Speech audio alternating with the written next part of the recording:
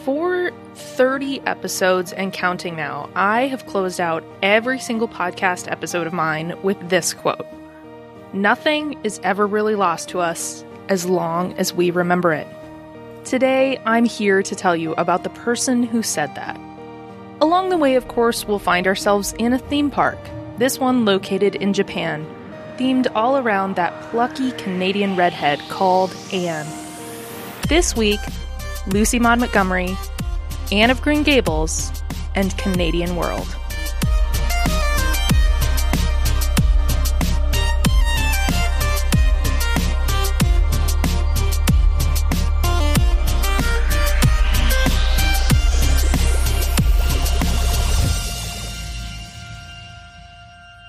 Today, I'm going to start with the story of Lucy Maud Montgomery. She's the person who said that quote, and she's the person who created that wonderful, influential character, Anne of Green Gables. I'll talk about Anne of Green Gables next, and her international fame, particularly focusing on Anne in Japan. And finally, I'll go over the theme park, because of course this is a theme park podcast, Anne of Canadian World. This is the 30th episode of The Abandoned Carousel, and I'm glad you're joining me. Let's get to it. So, Lucy Maud Montgomery. You know her name. I've said it at the end of every episode of The Abandoned Carousel. But who was Lucy Maud Montgomery? I'm so glad you asked, because it was a question I had too. Did you know that she is actually an incredible person who did a lot of very interesting things? It's been really so delightful to research such a strong and brilliant woman making her own way. To paraphrase another woman, one of my favorite tweets of all time from the exceptional Blair Braverman about her amazing sled dog, Pepe. Now, we all know that Lucy Maud Montgomery wrote Anne of Green Gables, but how did she get there? Who was this ineffable being to make her own way, being strong and brilliant as she did so? Quote, "To write has always been my central purpose, around which every effort and hope and ambition of my life has grouped itself." End quote. Maud wrote in her 1917 autobiography. Lucy Maud Montgomery was born in a small village on Prince Edward Island in Canada in November of 1874. In her 1917 autobiography, Maud includes a section from a poem called To the Fringed Gentian, describing it as the keynote of her every aim and ambition from childhood onwards. Quote, "Then whisper, blossom, in thy sleep, how I may upward climb the alpine path so hard, so steep, that leads to heights sublime. How I may reach that far-off goal of true and honored fame, and write upon its shining scroll a woman's humble name." End quote. So, we're going to get into Lucy Maud Montgomery quite a bit. If you're just here for the theme park content, then this might be an episode you want to skip, or you can use the podcast time codes that I include in the episode description to skip to the theme park section at the end. But I hope you stick around because Lucy Maud Montgomery had a really cool life. Maud's life was filled with difficult situations from a young age. Her mother, Clara Woolner McNeil Montgomery, died of tuberculosis when Maud was just about 2. And her father, Hugh John Montgomery, known as Monty, was basically a bit of a flake by many accounts, and he gave Maud into the primary care of her maternal grandparents rather than care for her himself. Now, he was kind of a jack of all trades, but also a jack of no trades because he wasn't really good at anything he did. And so he slowly moved himself bit by bit away from the homestead in Cavendish in search of quote-unquote business, and eventually got himself all the way to Prince Albert, which is now Saskatchewan, which is some 44 hours away by car in today's modern era if you were to go Google Map it. And it was even longer then. It was like a 6-day journey back then. He was out of Maud's life, and he fully left after Maud survived a bout of typhoid fever around age 5. Before I go any further, I can hear the comments coming in already. Why are you calling her Maud?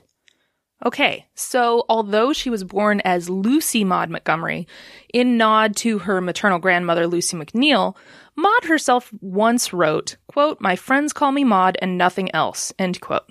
Later she wrote, quote, "I never liked Lucy as a name. I always liked Maud, spelled not with an E, if you please," end quote.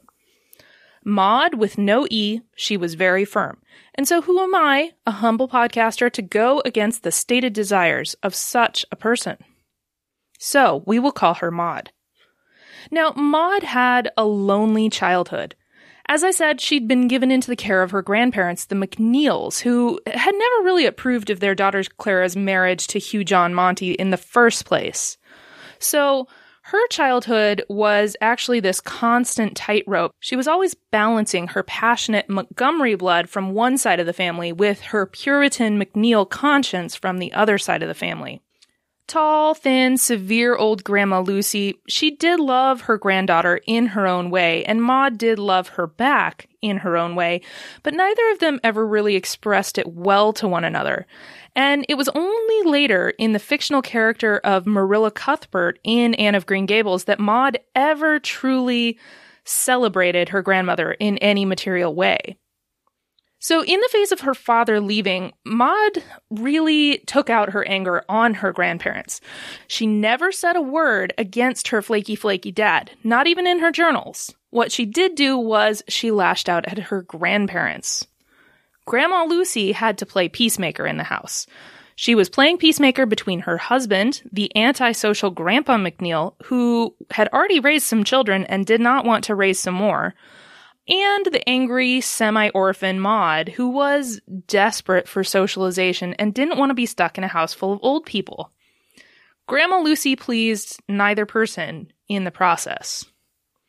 And what happened is that Maud's quote-unquote ancient Aunt Emily, who was the McNeil's youngest daughter, got married off soon after Maud joined the household, and so this left Grandma and Grandpa McNeil alone with Maud. As the Dictionary of Canadian Biography puts it, quote, "Their stern Scottish Presbyterianism became more rigid as they aged," end quote. Think about living in a remote area, 11 miles from the nearest railway, 24 miles from the nearest town, population about 1,000, at the turn of the 1900s, and you might see the scope of Maud's isolation, especially as an outgoing tween and teen without parents and friends and socialization. It was a constant cycle between Maud's flights of fancy, which caused town gossip, which then her strict grandparents agonized over and restricted her further, and then she lashed out again, starting the cycle anew. I mean, all told, she really did have it relatively good, especially for the time period. She had a roof over her head, she had plenty to eat, she had clothes to wear, she even had shoes, which was a huge deal back in that time. Her family was really considered high status in Cavendish, where she lived at the time. And despite the small population, there was a school and churches and a meeting hall, and there were cousins and friends that lived close enough throughout her early years. In fact, her grandparents even took in 2 orphan boys for 4 glorious years of Maud's childhood when Maud was between 7 and 11 years old. These kids were named Wellington and David Nelson, or Well and Dave, and they were both around her age. And this meant it was really an incredible time for Maud because she had siblings like she always wanted. She had these built-in playmates that were her age, that were always around, that she could roam around and adventure with. And they had just free range of the world. They could create and imagine and dream. They told stories. They went foraging for apples. They went fishing. Summers were spent wandering the shorelines, collecting shells, and talking with the mackerel fishers down on the coast. But unfortunately, it wouldn't last. One morning, it's said that with no explanation, Well and Dave vanished. Their rooms cleaned up, their possessions gone. Perhaps the McNeils realized that Maud was getting socially too old to be spending so much time with boys, or perhaps they simply thought it was kinder this way. But there was no word ever said again about Well and Dave. And Maud was even more lonely after that. Maud did have the occasional school friends, and she does often talk about the female friends that she had throughout her childhood, but it seems like nothing was enough. No one gave her the companionship that she craved. She wanted this bosom friendship, these kindred spirits. She constantly had these perceived feelings of being an outsider, orphaned and alone. As she herself said to her journals, quote, "Materially, I was well cared for. It was emotionally and socially that my nature was starved and restricted." End quote. Of course, in her autobiography, that 1917 autobiography, and in other public-facing forums, Maud did remain neutral. She called her childhood very quiet and simple and said, quote, "Some might think it dull, but life never held for me a dull moment. I had in my vivid imagination a passport to the geography of fairyland." End quote. Now, her journals, Maud's journals, are a subject that I should mention, as they are often referenced when talking about Maud's life in Anne of Green Gables, and I'm going to reference them throughout this episode. Maud wrote 10 volumes of journals over the course of her life. As she gained fame in the 1910s, she began to edit and type up her journals. Maud was savvy. She knew even back then that the journals would eventually be published or seen by people in some format. So she really began to shape them, even these private journals, to reflect her personal life in the way that she wanted to be perceived. So then we have what is, it seems like it should be, this insight, but it still is a very biased source, an unreliable narrator. We do get insights into this private world of Maud, but since Maud rewrote and retyped her journals, she shaped the story the way she wanted. She even burned items that didn't fit her desired image. So clearly, Maud always had a public audience in mind, even in private. One of the other interesting things is that, unlike contemporaries Laura Ingalls Wilder and Louisa May Alcott, Maud's journals actually were kept private for several decades after her death. It actually took until 1985 before abridged versions of the journals were even published, and prior to that, only a handful of scholars even had access to any of the published or unedited material. From these journals, then, we get a deeper sense of the person. Maud was lonely. She tells us all the time that she was lonely. She felt like an outsider in the small town of Cavendish, although she was forever fervently passionate about the place, calling it quote-unquote hallowed ground. She invented imaginary friends who lived in the glass doors of a cupboard in the McNeil's parlor. There was Katie Maurice, a girl her own age, and Lucy Gray, an elderly widow who told dismal stories of her troubles. Maud had free range of the beautiful natural environment of Prince Edward Island, and there she learned to make fun and merriment everywhere, even when she was alone, out of the personalities of even the trees and the cats. Everything had a name, everything had feelings. Writing and art were not seen as appropriate for well-bred ladies of the time in Cavendish, and so this marked Maud, with her constant habit of writing and journaling, as an oddity at best. And unfortunately, Maud's extended family ridiculed and disparaged her early interest in writing. They called it mere scribbling, and later used harsher words. These were comments that she would perpetually remember and perpetually resent. Harsh comments like this were the ones that Maud dwelled on forever, throughout her life and throughout her writing. Her autobiography recalls a time when she was perpetually called by a boy's name, much to her anger. Quote, "That experience taught me one lesson at least. I never tease a child. If I had any tendency to do so, I should certainly be prevented by the still keen recollection of what I suffered at Mr. Forbes's hands. To him, it was merely the fun of teasing a touchy child. To me, it was the poison of asps." So what happened in Maud's life? So she lived with her grandparents for a while, and then around age 15, she received a summons from her father, the absent and flaky Hugh John Montgomery. And he had gone and remarried and just started a whole new family. And what he did was invite her out to stay with him. She jumped at the chance because she idolized her father. Her paternal grandfather, John Montgomery, accompanied her on the 6-day-long train trip out to Saskatchewan for propriety's sake. But things weren't great in Prince Albert when she arrived. Maud was not welcomed with the open arms she expected. Her stepmother, Mary Ann McRae, wasn't that much older than Maud herself. Maud spared no kind words for her, saying that she was, quote, a woman whose evil temper and hateful disposition made Hugh John's life miserable, end quote. Maud was essentially treated as hired help in Prince Albert. In fact, the wicked stepmother, Mary Ann, she pulled Maud out of school, setting her to tend the house and care for her step-siblings. There were a few bright spots, though, all writing-related, because it was here in Prince Albert that Maud had her first works published, a poem and an article. Of the experience, she wrote, quote, the moment we see our first darling brainchild arrayed in black type is never to be forgotten. It has in it some of the wonderful awe and delight that comes to a mother when she looks for the first time on the face of her firstborn, end quote. What she had hoped would be a wonderful time in Prince Albert ended up being far from it, given all of this, and Maud was grateful to return to Cavendish and her maternal grandparents to her private bedroom where she could write in peace. Maud was desperate to escape from the bleak path that lay ahead for unmarried women of that time, and she knew she had to get out of town despite her love for Cavendish. She applied to Prince of Wales College in Charlottetown in order to obtain her teaching license. With personal money having long run out, Grandma Lucy stepped in, loaning Maud her own personal money to help her attend school. With only enough money for a single year, Lucy Maud Montgomery was forced to complete the 2-year program in a single year between 1893 and 1894.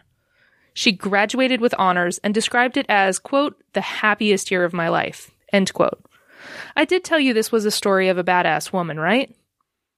Maud immediately began to teach. This was the days of one-room schoolhouses where there was basically one teacher for the whole town, poorly paid and exhausting work in usually rural communities.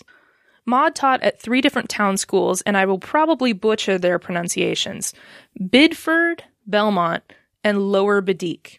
These were schools of 20 to 60 students between 6 and 13 years of age, all in the same room, all at the same time.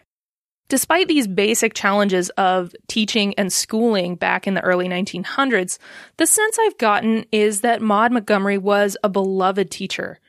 She also spent the time when she was not teaching each day writing fiction and poetry for submission to the rapidly expanding newspaper and magazine market. In 1895-1896, she took a break from teaching and started studying literature at Dalhousie University in Halifax, Nova Scotia. Now, this was actually quite rare for a woman, especially of her means, to seek higher education at this time. Like I said, women were expected to teach. Teaching was okay until you got married, and then you needed to stay at home and tend the house and raise families.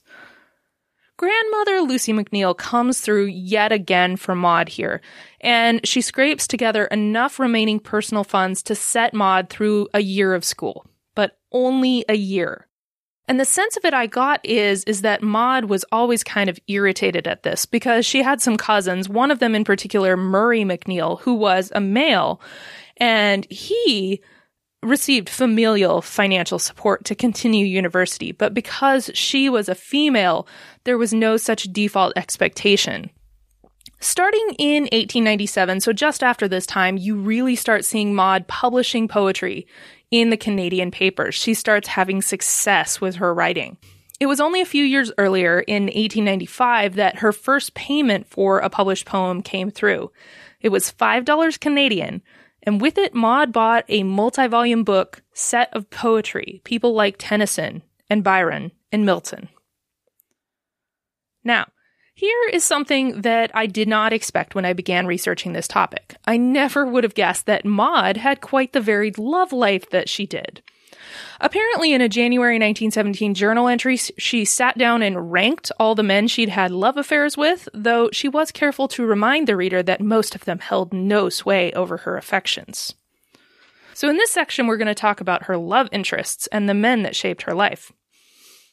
Nate Lockhart was one of the boys Maud knew in her tween years. On the cusp of womanhood, or some other flowery phrase, Nate developed feelings for Maud and proposed at the age of 14. Now, of course, that was essentially a lot older back in the time than it is now, but Maud was not interested. She did not feel the same way, and she retreated from that. In Prince Albert, in that disastrous year in Prince Albert, she actually had 2 suitors. One was actually her school teacher, a guy named John Mustard, and he spent most of the year delivering unwanted advances to Maud. He actually went so far as to regularly call at her stepmother's house against Maud's wishes, and stepmother Marianne, this evil stepmother lady, let him in every single time. Maud complained furiously about this to her friends, Laura and Will Pritchard, a brother and sister, and both Will and John Mustard actually proposed to her during her time in Prince Albert, but she rejected both of them. Now, in 1897, when Maud was finishing school and working in Bidford, she received a proposal from a distant cousin named Edwin Simpson, who was off studying to be a Baptist minister. And for the first time, Maud actually accepted a proposal. So this is proposal number 4, and she did accept this one. She accepted, as she later wrote, out of a desire for quote-unquote love and protection. Maud felt her prospects were slim. She felt herself lonely and trapped in her rural teacher's position, and she thought she wanted the family life. Edwin was sort of attractive, and he was a smart guy. He was her intellectual equal. But things didn't go so well. So even though Maud was initially attracted to Edwin, her opinions rapidly shifted, and she began to feel trapped and repelled by him, finding him self-centered and vain. It's reported that she felt physically nauseated by his presence. The next school year comes, 1897 to 1898, so Maud moves to Lower Bedique to teach. Here she boarded with a family named the Laird family, and here Maud had a passionate affair with the man she later said she loved the most out of all her suitors, Herman Laird.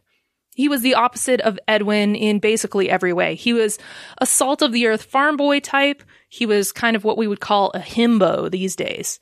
And that was the opposite of the staid, intellectual, kind of boring Edwin. Maud was 23 years old, and she was smitten by this. Maud's diaries at this time are filled with her descriptions of the affair, which, like I said, was unexpected for me to find, this, children's book author. Quote, "Our lips met in one long, passionate pressure, a kiss of fire and rapture such I had never experienced or imagined. Ed's kisses at the best left me cold as ice. Herman's sent flame through every fiber of my being." End quote. Because, yes, as you might have realized, Maud was still engaged to Edwin Simpson. They just weren't in the same spot. So this whole time she is carrying on an affair with Herman Laird. As the school year rolled into the springtime, Maud took herself to task. She resolved in her diary that she must stay faithful. But it was to no effect. Yes, both Maud and Herman behaved badly this summer. Maud was still secretly engaged to Edwin, and Herman was publicly courting a local girl named Hattie, squiring Hattie about during the day, and then sharing secret kisses with Maud at night. Maud's journal entries that year were filled with her feelings for Herman Laird. Quote, "Wild, passionate, unreasoning love that dominated my entire being and possessed me like a flame. A love I could neither quell nor control.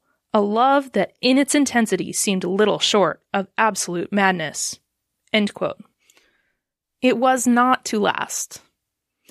In what seems to be an unfortunate set of coincidences in 1898 and 1899, Maud broke it off with Herman Laird. Soon afterwards, he died from influenza.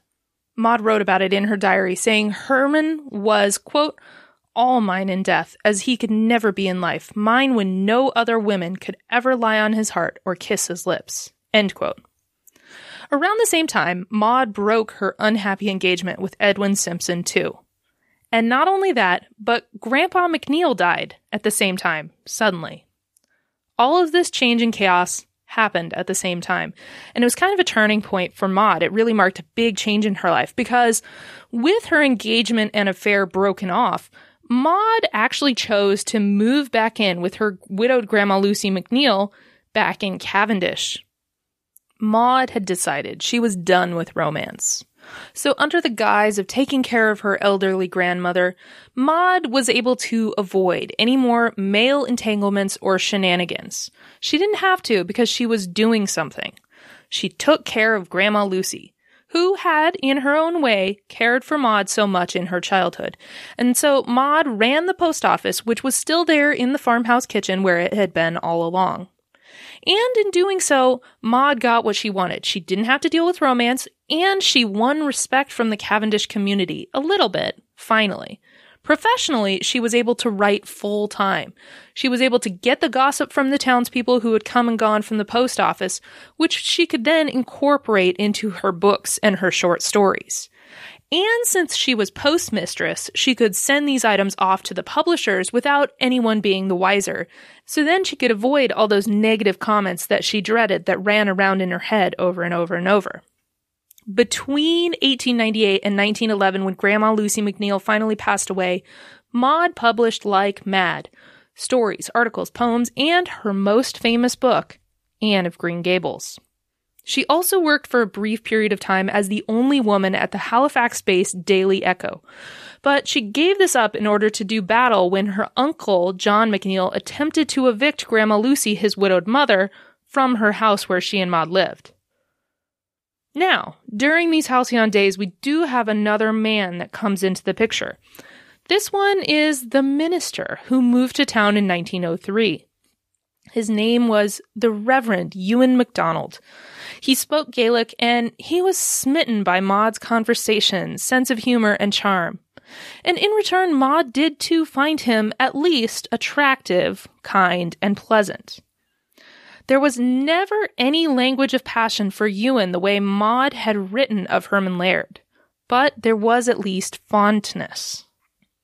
For the first few years of their acquaintance, nothing happened. They were basically friend-zoned. But around 1906, however, Ewan was headed off to study in Scotland. He decided he needed to propose to Maud. He proposed before he left. She did accept this one, too. She had one condition, and that condition was the engagement had to stay a secret until Grandma Lucy McNeil had died. Now, Ewan and Maud lived far away from one another for all of the intervening years between proposal and marriage because Ewan was posted remotely for his job and Maud was still living in Cavendish with Grandma Lucy. Maud was not entirely faithful during the engagement, perhaps weighing in her mind the choice of a second possible future with a different man. Following the success of Anne of Green Gables, Maud had a brief and secret fling in the fall of 1909 with her second cousin Oliver McNeil, recently divorced farmer on the rebound. Quote, "I am again playing with fire," end quote, she wrote in her journals. Now, whether the townsfolk were setting them up or not was unclear because, of course, her engagement to Ewan was secret, but it is clear that Oliver and Maud had passion for one another. Oliver proposed multiple times during his short 6-week stay on Prince Edward Island that fall, but he did ultimately give up. The two of them did stay in touch via letters, though, and Oliver even sent Maud a book of love poetry. The summer of 1910 saw Oliver visiting the island again with another set of, quote, frantic scenes, end quote, that went nowhere. Oliver quickly found and married another Cavendish local, one of Maud's former students, and that was that. Maud later ranked him second after Herman Laird in her journal a decade later, in that list of people to whom she responded with, quote, power of the senses, end quote. This passage in her journal I thought was funny. It was apparently directed towards her children and her grandchildren so that they would see her as a woman, that she had not always been, quote, old and gray-haired and hug-me-tighted, end quote. I really liked that one. So, as I alluded to, she did marry Ewan, but it took a long time. It wasn't until 1911, when her grandma died, that she did finally marry Ewan. And at this point, she was actually 36 years old. So that was very old for the time. Ultimately, I think this was a really smart move on Maud's part, the timing of the marriage, because she got to take care of her grandma and have kind of her free time to herself for several years. And then, remember I mentioned that Uncle John was fighting Grandma Lucy for the house? Well, she knew that Uncle John was going to win that battle the second that Grandma Lucy was dead. So, and she knew that she, Maud, was considered lesser than the other people in the family. So there was no way Maud was going to be allowed to stay there. So she knew that she would have to get a new place to live no matter what. And Ewan represented sort of a stable, satisfactory life. So it was sort of a pragmatic choice.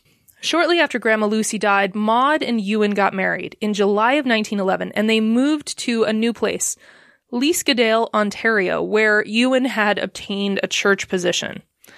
And it's really here that we start to see the Maud that is hidden inside. We start to see the sort of unraveling of her few brief years of relative happiness, because what Maud wrote in her journal, she describes how she felt sitting there at her wedding feast. She said, quote, "I wanted to be free.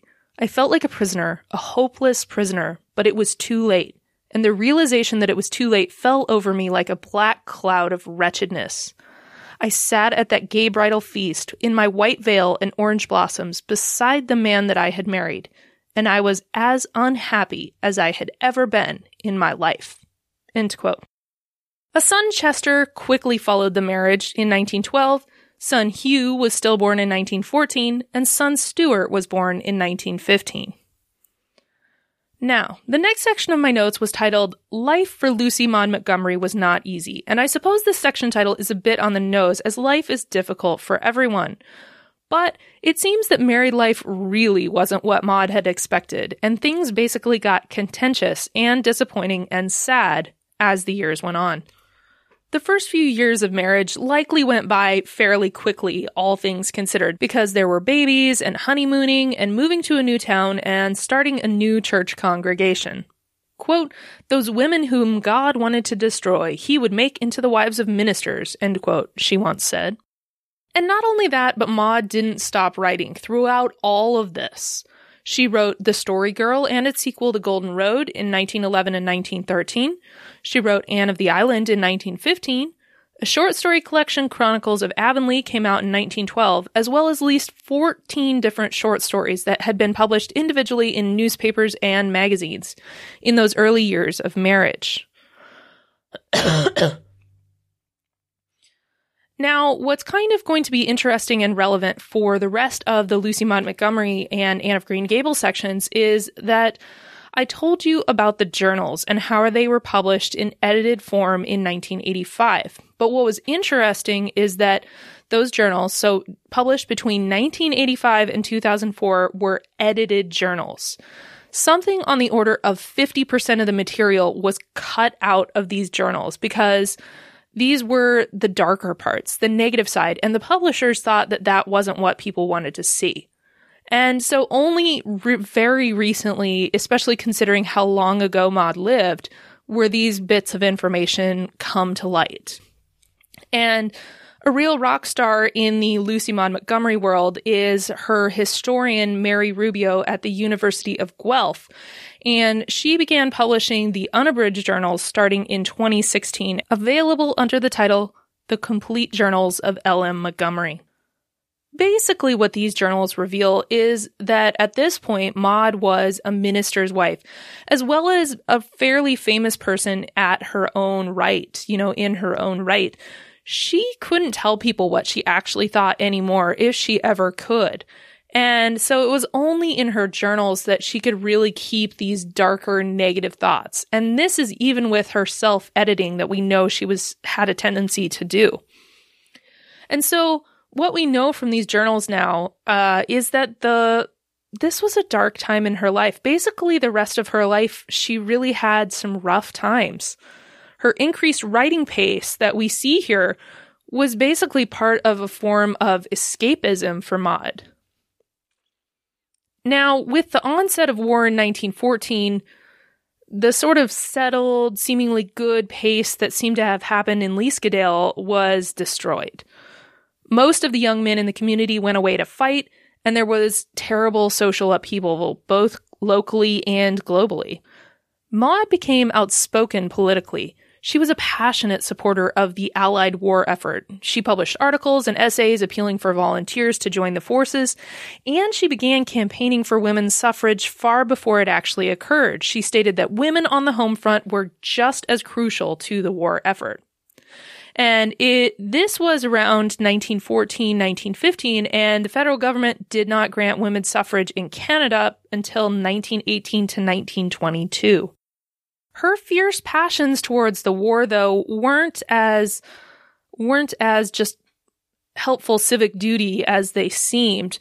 So Mary Rubio, as I mentioned, she's one of these Lucy Montgomery scholars, and she observed, quote, increasingly, the war was all that she thought of and wanted to talk about. Her journals show that she was absolutely consumed by it, racked by it, tortured by it, obsessed by it, even addicted to it, end quote. And if you think of your own behavior in terms of social media and negative news, you could see where Lucy Maud Montgomery did the same in a different time period. I know it's quite topical, but in 1918 and 1919, there was the Spanish flu pandemic. This killed 50 to 100 million people over 2 years. And interestingly enough, as I learned in my research, this was actually the first H1N1 pandemic, although we nowadays associate that term with the 2009 swine flu outbreak. But during the Spanish flu pandemic in 1918 and 1919, 500 million people, 27% of the world's population at the time, were infected. And between 3 to 5% of the world's population died of that disease. It was one of the deadliest epidemics in human history. It said that things like poor medical conditions and government misinformation contributed to the high mortality rates. And the reason I'm telling you this is not because of coronavirus, which, by the way, wash your hands and stop touching your face, please. But it's that Maud contracted Spanish flu. She nearly died of it. She later wrote, quote, I was in bed for 10 days. I never felt so sick or weak in my life, end quote. Her friends helped care for her through the disease, but not, it said, her husband, who was indifferent to her throughout her illness. And in fact, it said that Maud actually considered divorce as a result, which at the time in Canada was very difficult to obtain. Only 263 divorces out of 6 million people between 1873 and 1901. Ultimately, she did not pursue divorce because she decided it was her duty to God to make the marriage work. What Maud had realized was that she could not find intellectual stimulation from her husband. For much of her adult life, she scratched that intellectual need through regular correspondence with other men, people like Scottish journalist George Boyd Macmillan and teacher Ephraim Weber. She also enjoyed the company of other men in person, although I'm sure it was always proper and kept above board, such as the dashing Reverend Edwin Smith, who taught at a different denomination in town there in Leescadale. Now, this year, I told you it was a bad time for Maud, but 1919, she described this as, quote, a hellish year, end quote. Her dearest kindred spirit, a woman named Freddie McFarland, who I haven't had time to talk about, died of the Spanish flu. Freddie had lived with Maud for many months out of the year and helped Maud raise her children. Her death was a huge blow to Maud. Other things weren't great either. Locals were gossiping about Maud, who had the audacity to hire a maid. Maud's troubles with her publisher, which we'll get there, came to a head during this time. And church politics in Canada at that time started shifting, and because her husband was a minister, this was a hugely important thing. This actually eventually resulted in the creation of a new denomination from several old ones, called the United Church of Canada. Now, although Maud had to put on a face because she was a minister's wife, in her private journals she was indifferent to the church at this point. She wrote, quote, the Spirit of God no longer works through the church for humanity. Today it is working through science. The church's leaders are trying to galvanize into a semblance of life something from which life has departed. End quote. So all these struggles, but then there was her husband. Maud's husband, Ewan, did not make life easy. Throughout his life with Maud, Ewan had suffered from mental health problems, severe mental health problems. During his professional training in Scotland, all the way back before they were married, Ewan had actually had a nervous breakdown, and he'd been forced to leave the program early without obtaining any further degrees like he had intended. He was only able to find a preaching position in remote communities after that point, where the people didn't have much choice. And his mental health was never stable, which he hid from Maud, and Maud never really understood the scope of it until well after they were married, when they were finally living together. Ewan's mental health symptoms increased at the beginning of the 1920s, with signs of schizophrenia and clinical depression. He lashed out at Maud. He told her that he wished she and the children had never been born, and that she was going to hell.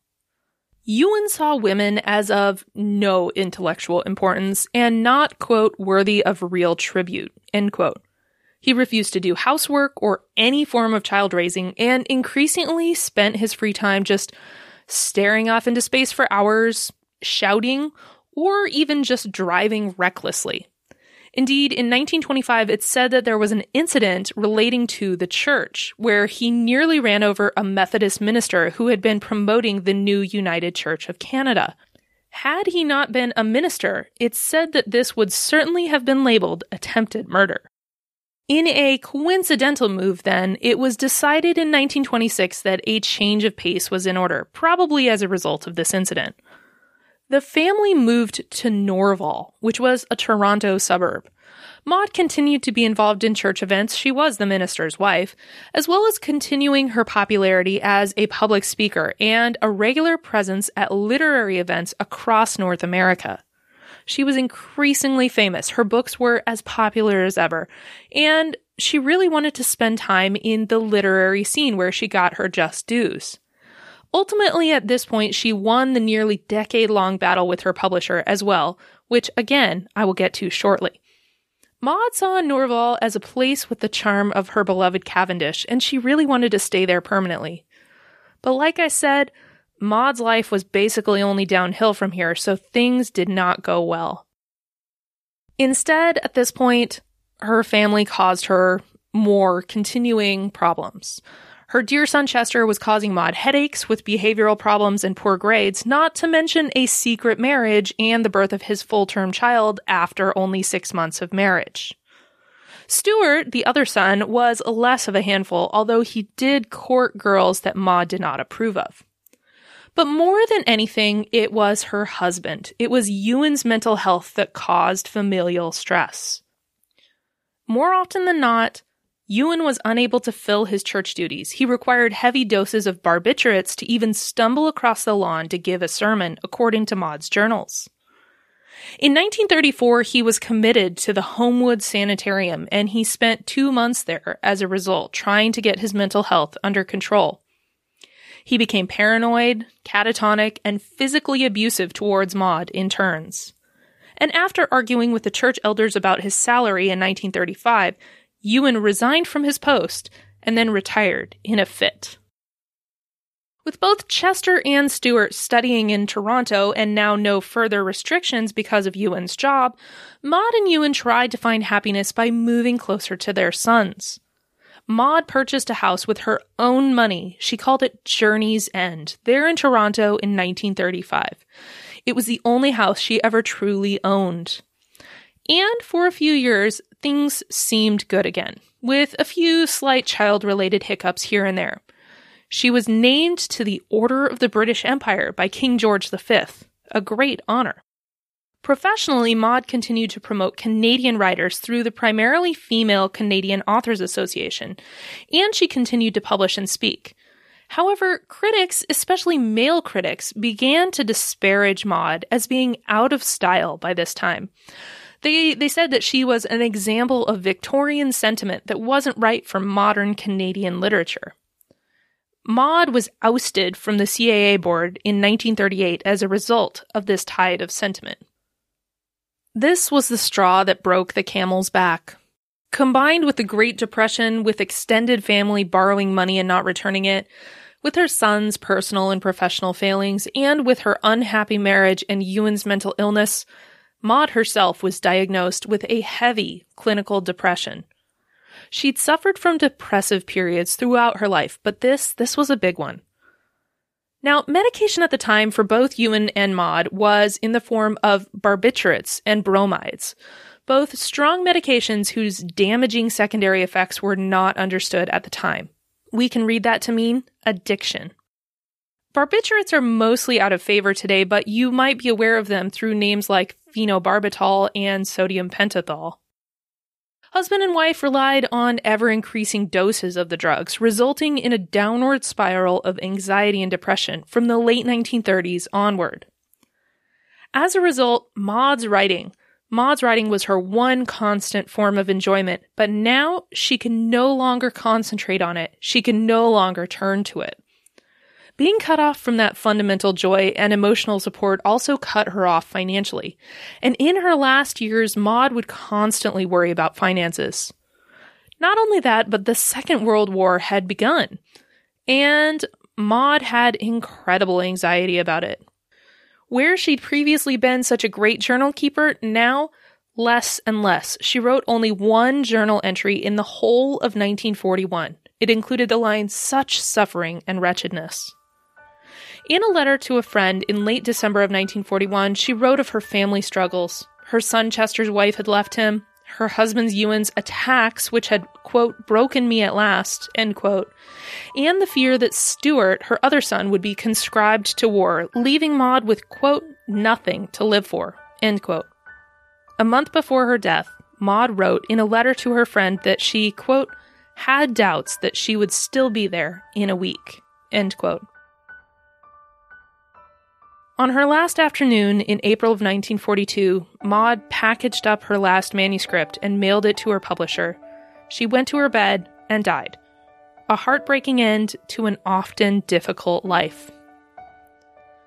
Now, today's scholars are divided on the manner of Maud's death. She died of a presumed drug overdose, and the question is whether it was intentional or accidental. This has really only come to public discussion since about 2008. So on the 100th anniversary of Anne of Green Gables' publication, the family, headed by granddaughter Kate MacDonald Butler, came forward with this new piece of information, which had previously been kept secret within the family.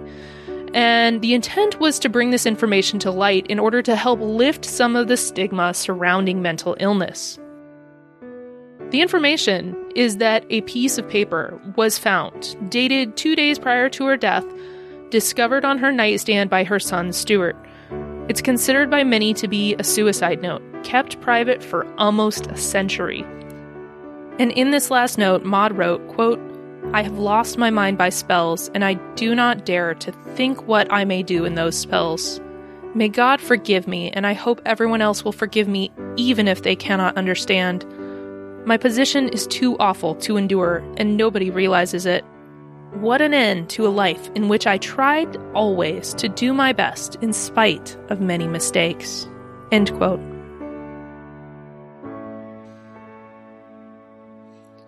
Let us pause here, then, and return to consider the point of all of this. That book, Anne of Green Gables, which inspired so many. If you're at all familiar with English language literature, then you've at least heard of the Anne of Green Gables book series about the life of a plucky redhead named Anne Shirley. You might have a sense of how generally beloved this book and series is. It will not come as a surprise to you that there have been reams of paper, real and digital, that have been covered with text analyzing these seminal works. So I'm about to say something controversial here. I have never read Anne of Green Gables. I have literally only watched 5 minutes of any show or film adaptation prior to researching this episode. The 5 minutes of televised Anne content that I did watch before this were when Netflix suggested Anne with an E right when it first came out. It was okay. I found it inoffensive, it was fine. It was just not my taste. And if I recall correctly, at the time I moved on to the next episode in my Star Trek rewatch, The Next Generation's Darmok, which is a very good episode of Star Trek, by the way. It was a good night of TV. Anyways, I don't know Anne the way that everyone else seems to know. So literally at the beginning of my research for this episode, I had no personal opinion about Anne of Green Gables, one way or another. Now, if you've made it this far, you're probably just like very upset by that statement. I can sense the letters that you're already writing to me. Don't stop listening. Don't stop reading. What I propose is this. You might think that this background makes me ill-suited to talk about Anne, but what my theory presupposes is maybe it makes me the perfect person. Let's carry on. As mentioned in passing earlier, Maud began an intense period of writing around 1901 when she moved back in with Grandma Lucy. When she moved back to Cavendish to care for widowed Grandma Lucy, when none of Lucy's actual biological children would come and care for their mother. It was set to granddaughter Maud to do the dirty work, essentially.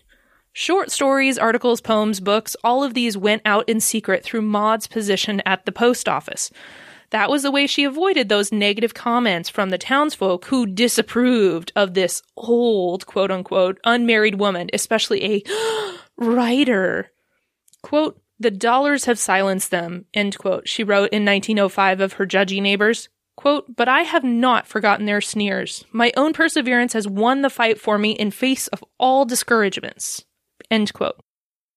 It's naive to think that a single source could be pointed at to say, here it is, the source of inspiration for Anne of Green Gables.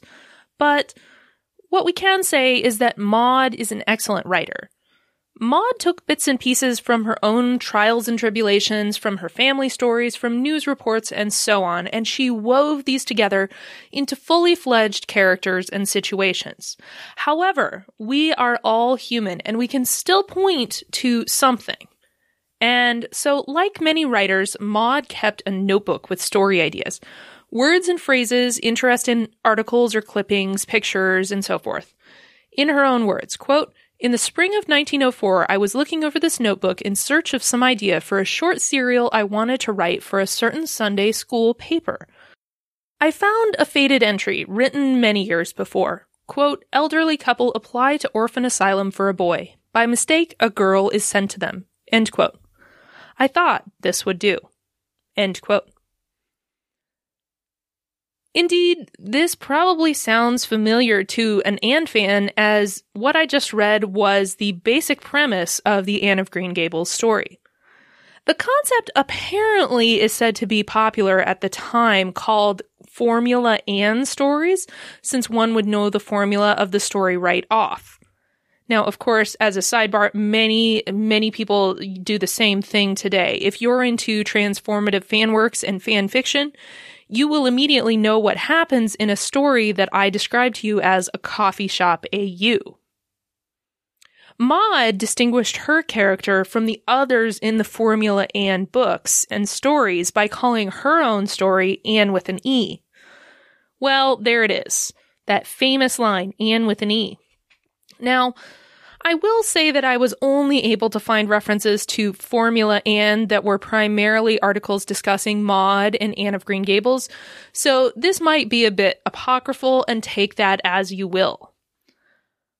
Interestingly, this story idea that Maud points to, this 1904, I'm looking for an idea, where is this idea coming from? A lot of people claim that it was from a newspaper clipping, and it actually wasn't. It was a family event. A routine adoption, routine at the time, notable for the mistake in that a girl was sent when a boy was requested. So in 1892, one of Maud's local extended family members, a guy named Pierce McNeil, he needed an orphan boy to help on the farm. A 3-year-old girl was sent by mistake from the orphanage, and she was summarily adopted into the McNeil clan anyways. Maud knew this chick. Maud knew this distant cousin. Her name was Ellen. She picked up the family mail at Maud's post office. Maud was often at their farmhouse to borrow a buggy to go places. And Maud may have even taught Ellen when she worked in the local schoolhouse. However, Maud was apparently quite frustrated throughout her life by suggestions that Ellen was even the slightest bit involved in sparking the character or story of Anne.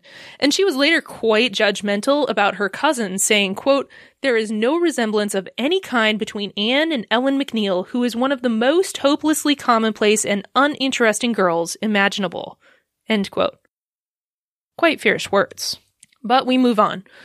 Maud began as she always did. Quote, "Write a book. You have the central idea. All you need to do is spread it out over enough chapters to amount to a book." End quote.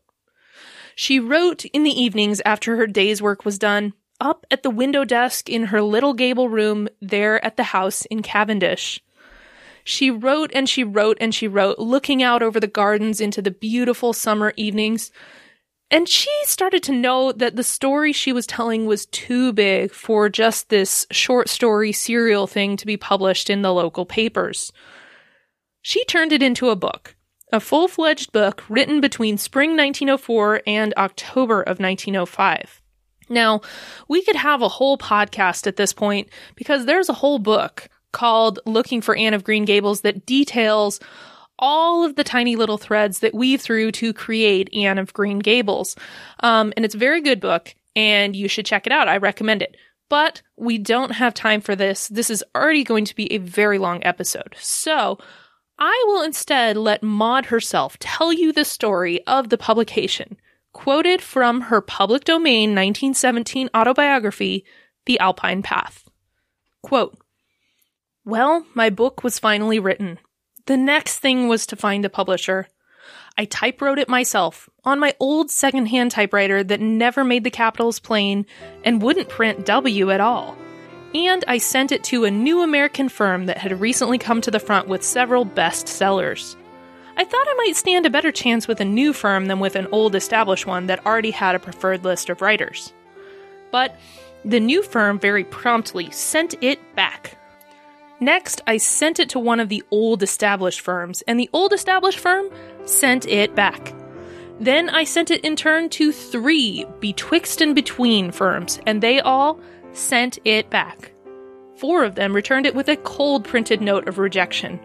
One of them damned with faint praise. They wrote that, quote, "Our readers report that they find some merit in your story, but not enough to warrant its acceptance." End quote. That finished me. I put Anne away, in an old hat box in the clothes room, resolving that someday when I had time, I would take her and reduce her to the original 7 chapters of her first incarnation. In that case, I was tolerably sure of getting $35 for her at least, and perhaps even 40. The manuscript lay in the hat box until I came across it one winter day while rummaging. I began turning over the leaves, reading a bit here and there. It didn't seem so very bad. I'll try it once more, I thought. The result was that a couple of months later, an entry appeared in my journal to the effect that my book had been accepted. After some natural jubilation, I wrote, quote, "The book may or may not succeed. I wrote it for love, not money, but very often such books are the most successful, just as everything in the world that is born of true love has life in it, as nothing constructed for mercenary ends can ever have." End quote. And on June 20th, 1908, Maud wrote the following in her journal. Quote, "Today has been, as Anne herself would say, an epoch in my life. My book came today, spleet new from the publishers. I candidly confess that it was to me a proud and wonderful and thrilling moment. There in my hand lay the material realization of all the dreams and hopes and ambitions and struggles of my whole conscious existence. My first book. Not a great book, but mine. Something which I had created." End quote.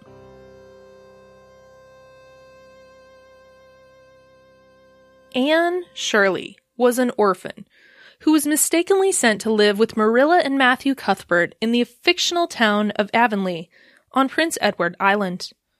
Beyond that, the novel is sort of plot light, mostly a series of vignettes showing how Anne settles into her new home.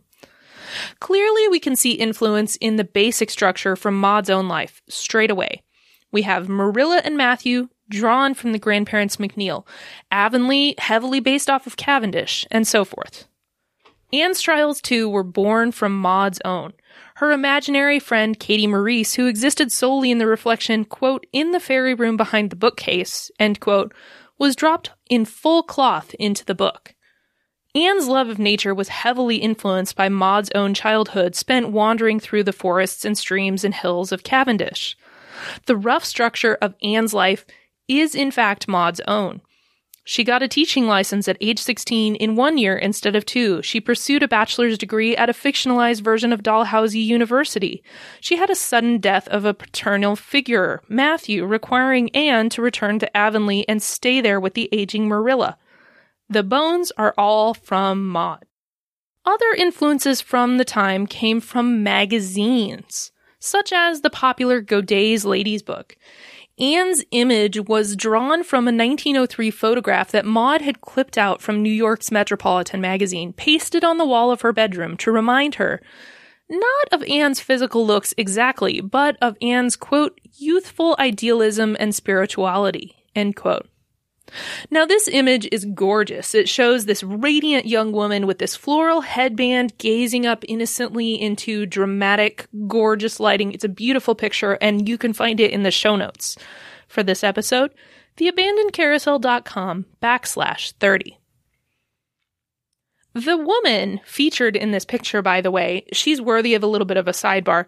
Her name was Evelyn Nesbit, and Evelyn Nesbit was a Gibson girl, a glittering girl model of Gotham in the first years of the 20th century.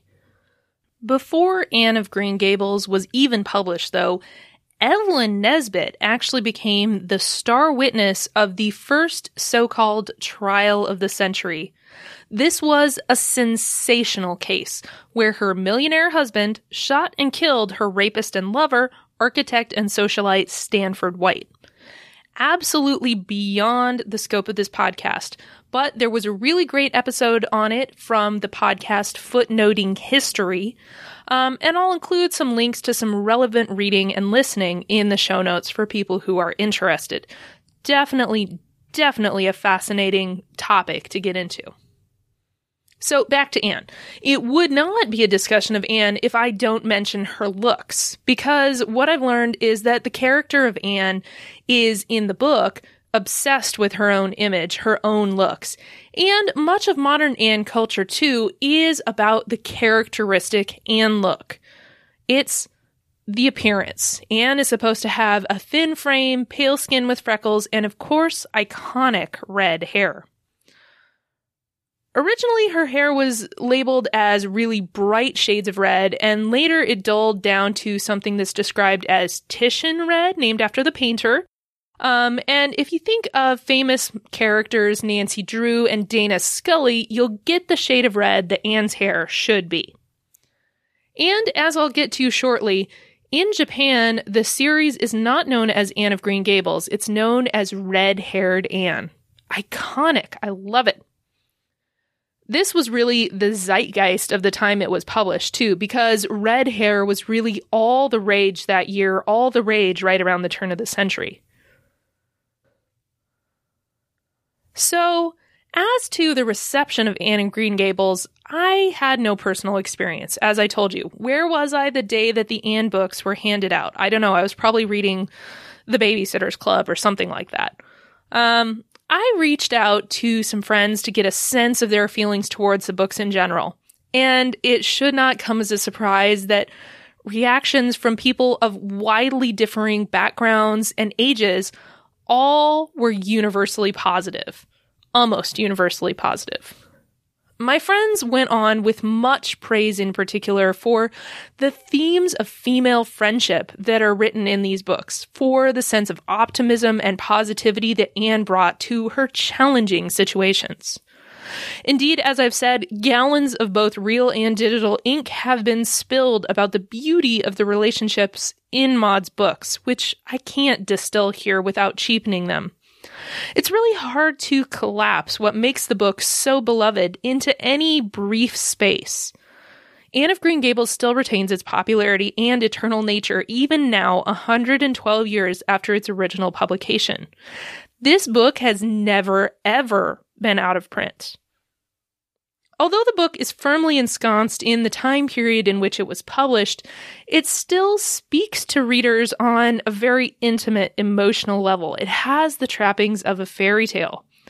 The sense in Anne of Green Gables is that even if things are bad now, they'll get better. I loved this comment that I found that can be summarized as so. Anne books are feminist texts, even if they're outside of the standard sort of female empowerment literary tropes, because, quote, they insist that the lived experience of women matters, across class and geography and age, end quote. Anne of Green Gables was published in 1908, and it was an instant success. It sold over 19,000 copies in its first 5 months, and it was reprinted 10 times in its first year. And it wasn't just Canadians interested in the book. It had a broad reach, and people like even Mark Twain, the famous Mark Twain, liked the book. Twain is actually quoted as saying that Anne Shirley was, quote, the dearest, most moving and delightful child since the immortal Alice, end quote. A typical newspaper review at the time called Anne of Green Gables a, quote, sweetly simple tale of childish joys and sorrows of a diminutive red-haired girl, end quote. And they declared it, quote, the literary hit of the season with the American public, end quote. The Toronto Globe reviewed the book at the time with another typical review saying, quote, Anne of Green Gables is worth 1,000 of the problem stories with which bookshelves are crowded today, end quote. Earlier, I talked about how the mid to late 1910s were a tough time for Maud. Much of this was related to her battles with her publisher at the time, L.C. Page and Company. I read an excellent essay entitled, quote, The Robber Baron of Canadian Literature, end quote, and I think that's really an apt description for this publisher, Lewis Page. Page was, to put it bluntly, not a good guy. He was ruthless. He hacked apart authors' texts without shame. He took massive shares of the profits without distributing to authors their dues. And he did lots of other dishonest publishing acts. Page took and took and took with an attitude of, so sue me. Because he knew then as now, lawsuits took time. They were long and they were expensive. And that was something that was out of the reach of most of the poor writers that he served. Now, as we mentioned in the story of how Anne came to be, Maud was getting kind of desperate at the time that she was shopping her book around. She'd already had several rejections, and she wanted to get this book published. She thought it was pretty good. So even though she had some indication from her friends that this Page guy was a shady guy, she still signed the contracts without any apparent negotiation. Within 3 weeks, she had a contract for publishing her books in May of 1907. The contracts were, I've seen them described as wild. They basically had these crazy requirements for sequels. They insisted that she had to write sequels as part of the contract. And the low royalties. 10% on the wholesale price, not just the price, but the wholesale price, over and above the first 1,000. And they also had this 5-year binding clause keeping Maud with the publisher for at least 5 years. There was very little, it seems, that Maud fought about regarding these publishing contracts because she wanted her book to be published. But what she did fight about was she wanted her books to be published under the name L.M. Montgomery. She wanted that gender neutrality because she thought the books would be taken more seriously that way. Page preferred the flourishing Lucy Maud Montgomery, that full name. But Maud got her way, and if you see the books, they are still L.M. Montgomery. But Page pretty much got everything else. He got the books, he got the sequels, he got the money, he got the illustrations, which Maud hated. Maud especially hated the illustration in the end of Anne of Green Gables because, in her opinion, it hinted at an ending that her actual text had not. And so she really didn't like that. Maud went to work right away on the Anne sequels, as she was contractually obligated to do, even though soon after publication she was already falling into a love-hate relationship with her most famous character. Within a decade, things were really coming to a head. By July of 1915, Page had threatened to stop promoting Maud's books. He wanted her to sign another 5-year contract. She did so begrudgingly. He published an unsanctioned book of cast-offs called Further Chronicles of Avonlea. These were all things that Maud had written and then thrown out for not being good enough. He also gambled away the profits her books had made. His personal life was full of sexual immorality, and he wasn't paying his writers. He wasn't paying Maud. And because of this, payment scheme where it was the percentage of the wholesale price, it was really opaque, and it was hard to find out how much she was supposed to be getting paid. And when she did find out, it turned out that Maud had been getting 7 cents per dollar on each book, instead of 19 cents per dollar as she was owed. Beginning in 1917, she switched publishers, and she sued Page. He tried to get her back by selling the rights to one of the sequels, Anne's House of Dreams. But Maud stood firm. Those rights did not belong to him to sell, and he'd withheld the royalties she was due. She was going to get her own from him. Quote, "There is something in me that will not remain inactive under injustice and trickery," end quote. She went on to say that Page and his company had, quote, "traded for years on the average woman's fear of litigation," end quote. Finishing with a bang, she went on to say, quote, "Very few authors can afford to go to law with them, especially when they can't expect to get money out of the result. They have done the most outrageous things to poor authors who can't afford to seek redress," end quote. It took almost a decade to get that redress, and 5 different lawsuits. He tried to take the case all the way to the U.S. Supreme Court. They were not interested, by the way. Maud stopped writing about Anne in her journals because all the fun had gone out of it. She said, although she'd made money, quote, "It's a pity it doesn't buy happiness," end quote. Now, Page, meanwhile, had sold the film rights to the Anne books all the way back in 1908.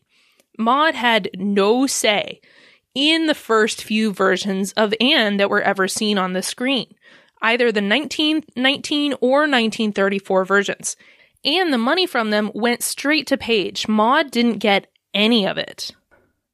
Maud was furious over the 1919 film in particular, saying, quote, "I think if I hadn't already known it was from my book, that I would never have recognized it," end quote. She went on to slam the New England setting of the film as well, saying, quote, "A skunk and an American flag were introduced, both equally unknown in Prince Edward Island. I could have shrieked with rage over the latter. Such crass, blatant Yankeeism," end quote. The Massachusetts courts ruled in Maud's favor in 1925, finding that she had been cheated out of money she'd been owed by Page and his company. Page used every trick in the book to continue to try and avoid his fate. He even said that Maud's lawsuit had caused his brother's 1927 heart attack. And he continued a harassment campaign against Maud, constantly sending her negative, awful telegrams. Page and his brother were not close, so this was like a nothing burger.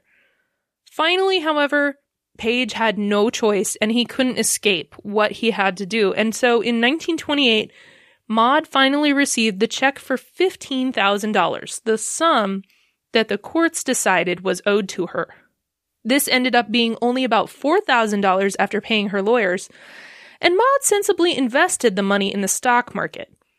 However, of course, this was 1928, and we all know what the stock market did in 1929. Maud lost much of her recovered savings that she had fought so hard for. Ironically, of course, today, the rights to Anne are incredibly popular and incredibly profitable, and they're held jointly by Maud's heirs and Prince Edward Island itself through a licensing corporation. Now, it's absolutely beyond the scope of the podcast to go into any detail, but Anne of Green Gables has become a licensing and merchandising magnet, and there have been so many different versions of the story over the years. Of course, the books themselves are almost all public domain at this point, so you can go to Project Gutenberg right now, where all public domain books live, and you can just download a text version of Anne of Green Gables and read it for yourself. But there have been lots of other adaptations, analyses, TV shows, films, musicals, etc. So there were 1952 and 1972 BBC adaptations, 1956 and 1958 CBC TV musicals. In 1965, there was the premiere of the Anne of Green Gables the musical in Charlottetown, and this still goes on every single year, marking the beginning of the longest-running annual music theater production in the world, per Guinness Book of World Records. Now, apparently, the Kevin Sullivan 1985 CBC miniseries is considered the best-known adaptation because it was the one that most people that are my age grew up watching and watched on VHS, and DVD and so forth. In this version, I was surprised to learn it actually won itself an Emmy among other awards.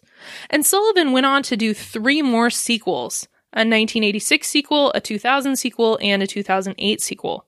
One of them was a prequel. I don't remember which one. There have been PBS versions, and then the most recent CBC adaptation is the one that you're probably familiar with in the modern era because it was distributed by Netflix here in the States. And this one was called Anne with an E. Anne is big money. Like, she's a draw for audiences of all ages in all decades. It's incredible that Anne is still so popular after such a long time. Nowhere is Anne's popularity more striking or notable than, of all places, Japan. And the story of how Anne of Green Gables became popular there is well worth hearing. We begin by considering Loretta Leonard Shaw, a contemporary of Maud's and a fellow Canadian, although the two never knew one another personally. Loretta was a decorated, highly educated student from St. John with a BA in English, French, and German, and a teaching certificate with the highest possible marks. However, it was missionary work where her passion truly lay. Loretta was accepted for missionary service in Japan, and in less than a year from receiving the acceptance, she learned Japan and moved to Osaka. She taught young girls there for a number of years, and although education of girls was not considered important in society at that time, enrollment at the school she was teaching at increased tenfold over the course of time that she was teaching there, particularly due to her skills and the curriculum that she helped put in place. Loretta sensibly commented that it was, quote, unwise and immoral, end quote, for women and girls to be given lower educational standards based on outdated cultural concepts of gender inferiority. Throughout her life, Loretta was instrumental in representing the two cultures to one another as much as she could, bringing items and ideas from Japan to Canada and likewise from Canada to Japan. By the mid-1930s, Loretta was the head of the Women's and Children's Literature Department at the Christian Literature Society of Japan, where she brought translations of quote-unquote wholesome Western literature to Japan. And here is where a friendship made an incredible difference far larger than they ever would have guessed at the time.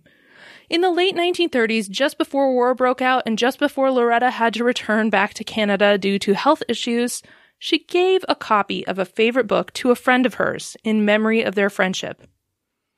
This was Anne of Green Gables, hardcover with a cream-colored binding, green-shaded portrait of a beautiful young girl on the front. This friend, of course, was named Hanako Muraoka. She was born from a small, impoverished farming town and, with luck, attended the prestigious school in Japan founded by the Women's Missionary Society of the Methodist Church of Canada, known as Toyo Iwa. There she studied Japanese subjects in the morning and English and Canadian subjects in the afternoon. This foundation gave her the skills and interest to begin translation as a career and passion, publishing a collection of translated short stories soon after her formal education was completed. This wasn't only a difficult task, but it was also a challenge from society at a time when women were not encouraged to have independence or careers. Her life became difficult after World War I. Her husband's publishing company was destroyed in an earthquake, and her son died suddenly at a young age. Her translations were her main solace and her main coping strategy, starting with Mark Twain's The Prince and the Pauper, published in 1927.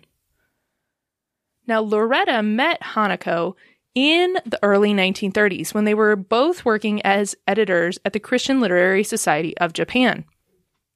In fact, in 1936, Loretta Leonard Shaw published an article entitled Utopia in a magazine from this organization, and it was put out in both English and Japanese, discussing how she and her fellow editors saw themselves as ambassadors for their respective cultures, and that the best and fastest way to maintain friendship as cultures was to introduce the best books of each nation to one another. In 1936, Loretta left Japan, as I said, and before she did, she gave Hanako Muraoka a copy of Anne of Green Gables with the hopes that she would translate it into Japanese. Hanako is said to have been enchanted by it, and she began translating it shortly thereafter in her leisure time. The book actually resonated with Hanako's early childhood, the pastoral natural setting, the love of poetry, words, and literature. Hanako used her language skills in other ways as well. Beginning in 1932, she had actually begun a daily 5-minute news program that was plainly explaining the news to children over the radio. She was actually incredibly popular and was called Auntie Radio. She also participated in simultaneous translating, showing off her skills. For instance, she translated speeches by FDR, Franklin Delano Roosevelt, live on the air. Someone would just basically copy it down and hand it to her, and she would just translate as she read it. But with the start of the war approaching as the decade came to a close at the end of the 1930s, English language content was beginning to be seen as the enemy. Hanako actually had to quit her job at the radio. She didn't want to read the hostile war-centered news to children, and she didn't want to speak badly of the Canadians, many of whom she'd known for much of her life and whom she considered friends. And at the same time, Hanako had to hide her ongoing translation efforts for Anne of Green Gables. With the world at war in World War II, Canada was now the enemy of Japan. English was the language of the enemy, and it could get you arrested. But Hanako carried on, secretly translating Anne of Green Gables from English to Japanese. Her translations were so precious to her that she reportedly just bundled them into her arms, and they were one of the few things she took with her into the air raid shelters.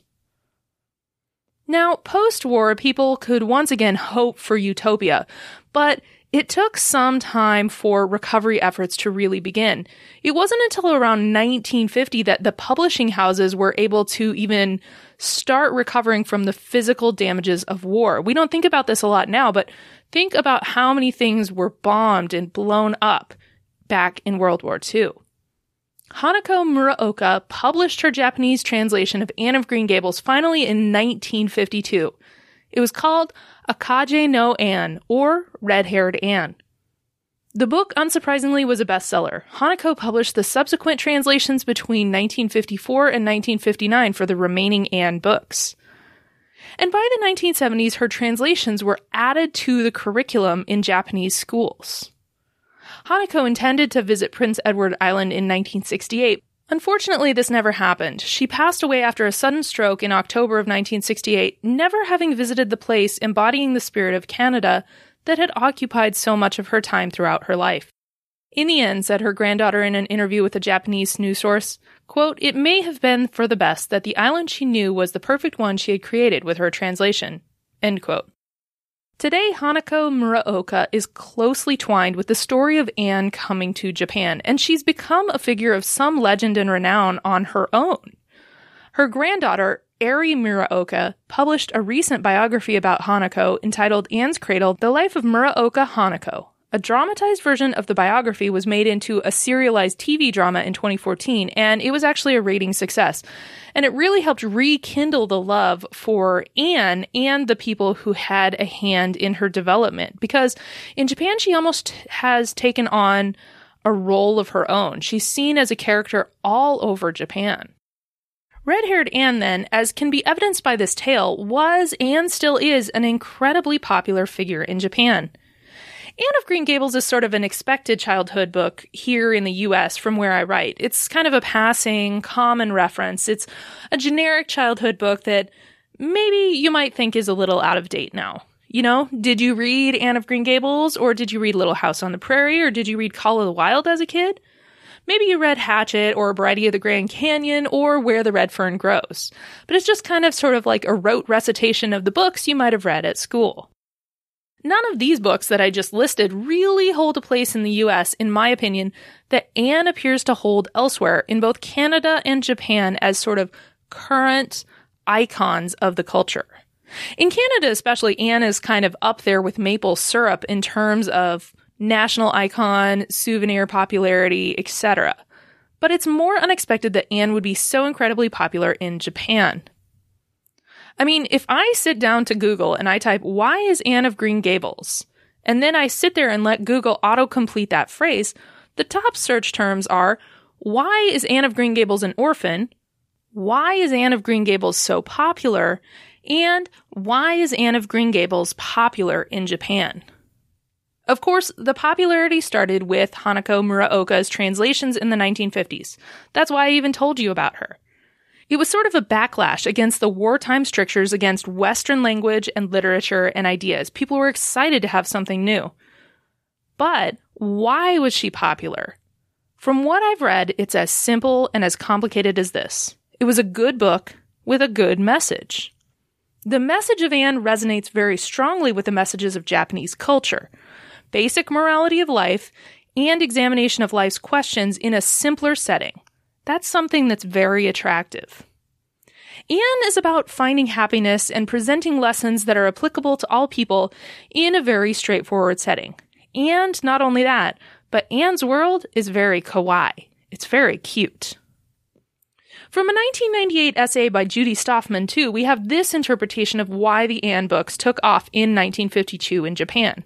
Quote, "The book's success was due in part to there being almost no realistic Japanese children's literature, particularly for girls. A female in traditional children's stories usually turns out to be a ghost or a malevolent spirit." End quote. Apparently, Anne also fits with the Japanese cultural lessons of filial devotion and parallels a very classic tale called Momotaro about a boy who's raised by an elderly couple. And in addition, if you think about it, at the time, the first wave of Japanese readers were really quite poor after the war. So they could really, really resonate and empathize with Anne when she was describing the amazingness of things like puffed sleeve dresses and layer cakes. That seemed just as amazing to them as it did to her. So it really took off in their imaginations of the culture at the time. As for why Anne is still so popular today, of course, we can never be truly certain. But Anne is a part of the curriculum at a lot of schools now. And it sounds like Anne is used by some teachers as a way of discussing gender roles. This is something that's long considered a taboo topic. But teachers use Anne as a way to discuss gender roles in society and introduce some previously taboo topics in a very approachable way. And Anne is seen as a safe bet by publishers. She's been translated by multiple translators in Japan through multiple editions. Early translations, Muraoka's translations, they were criticized for their omissions, both large and small, things like language and as well as key scenes. Modern translations have been promoted as complete translations, and they even go so far as to include notes, explanations on the translated text, literary allusions, and so forth. Not only is it translated books, though, like physical books, but also ancillary works like analyses, children's books, and more. There's been a musical version in operation since 1980. There have been traveling museum exhibits. Perhaps the most famous and most innately Japanese are the Anne of Green Gables anime. The first of the two is the most well-known. It came out in 1979. It had 50-some-odd episodes, and it was called, just like the book, Akage no Anne, Red-Haired Anne. What is really striking is that the people involved are noteworthy in the right circles. It's directed by a guy named Takahata, and the scene setting, layout, and animation were from a guy that you might know named Miyazaki. These two names are notable across the globe, even for the casual person. This is me, I'm the casual person. Because they are responsible for co-founding the incredibly popular Studio Ghibli. And Studio Ghibli is known for its critically acclaimed works like Spirited Away and My Neighbor Totoro. Like their other works, then, Akage no Ann is full of just characteristic charm and whim and whimsy. It's full of beautiful illustrations and fun ways of interpreting the story. And actually, what's really nice is that it is legally available for free on YouTube. You can go watch it right now. A prequel, Konnichiwa Ann, is like a prequel to the Ann story, and this came out as an anime in 2009. Both of these animes together really increased the Ann fever to a new high, and they helped continue the waves of Ann obsession in Japan for the foreseeable future. Here, then, we can finally hit the theme park of the day. Looking at my raw recording, I'm at 1 hour and 47 minutes of raw audio. Oh my goodness. If you're still here, thank you. Thank you for sticking around. Let's talk about the Anne of Green Gables theme park in Japan. Now, of course, it's probably not surprising that Green Gables is a huge tourist destination on Prince Edward Island up in Canada, as it has been for most of the last century. Anne is really spread throughout the bones of Prince Edward Island. You can visit Green Gables, which was a real house, not Lucy Maud Montgomery's, but it was a family home that did inspire Anne's Green Gables. You can see the foundations of Maud's original Cavendish home. You can walk down Anne's Lover's Lane. You can visit Maud's birthplace. Like, all of this stuff is woven throughout the tourism destination, Prince Edward Island. And about half hour away in the big city, in Charlottetown, you can find the Anne of Green Gables musical, which I told you about earlier. It's supposed to be Canada's longest running musical and the Guinness World Record holder for the longest running annual music theater production in the world. Blah. Isn't that a lot of words together? Queen Elizabeth herself saw this musical all the way back in 1964. But it's not just Canada, and it's not just Prince Edward Island. Just like Canadians are not the only nation to have a deep fascination with Anne, so too it is that another country also devotes some tourism resources to Anne. And of course, this is Japan. Ashibetsu, Hokkaido, a sister city for Charlottetown, Prince Edward Island, since 1993. And it is home to Canadian World, the Anne of Green Gables replica park. So the story goes like this. In 1984, the city of Ashibetsu in Hokkaido, Japan, was looking to revitalize. Ashibetsu, or Village Where the Stars Fall, had previously been a prosperous coal mining town. However, the closure of most of the town's coal mines throughout the 1960s led to a population decrease. People moved elsewhere to find new jobs when the mining jobs closed. With the population moving out, Ashibetsu sought a new way to bring people to the town, either in the short term or the long term. It was decided that tourism would be the way, with a theme of stars, celestial objects, and so on, and a quote-unquote restful village concept. By late 1987, a proposal had been floated to create an Akage no Ann themed park, including a massive indoor water park, to be located in the valley on the former site of a coal mine. Of course, costs being what they are and life being what it is, the next year saw the indoor water park proposal withdrawn, and a new proposal for Canadian World as it stands today was put out in its place. Now, why Anne in particular? Reportedly, it was as simple as the fact that one of the officers who was in charge of development had once visited Prince Edward Island and had seen the climate similarities. Between that place and Ashibetsu. Quote, the fact that he was a fan of this led to this proposal, end quote. You can find a lot of detail on this project in the Japanese language Wikipedia page. So that is very nice. Of course, Google Translate has quite a hard time translating between Japanese and English for whatever reason. So there are some irregularities and uncertainties in my telling of this story to you just based on poor translation. But we should be thankful we can even translate it at all, right? Thank goodness for Google Translate. Anne of Canadian World was reported to be on the order of roughly between about 37 to 48 million US dollars, including mining site preparation, the Anne of Green Gables themed park, and a giant field of lavender. Lavender planting was actually begun in June of 1989, and Canadian World itself officially opened in July of 1990. The park was called Japan's largest theme park with a Canadian theme. This is a logical statement considering I couldn't find any other Canadian-themed parks out there. It was and is less of an amusement park and more of a leisure park or a historical recreation park. Prince Edward Island itself was faithfully reproduced there in Ashibetsu. There was Green Gables, there was Mrs. Lynn's house, there was a clock tower, and so forth. An artificial lake was dug, Anne's Lake of Shining Waters, that very famous lake, and spruce trees were planted to make the Ghost Forest and Lover's Lane. Next to the lake, a central plaza with a curving walkway lined with dozens of Canadian-style buildings in a row, looking out across the water at the hilly mountains and on the beautiful landscape. A train station on either end of the park, a field of lavender, and of course the Green Gable house set back on its own among a beautiful garden. Words do not do the scope of this park justice. The place is absolutely huge. 450,000 meters squared. 450 kilometers square. That's huge!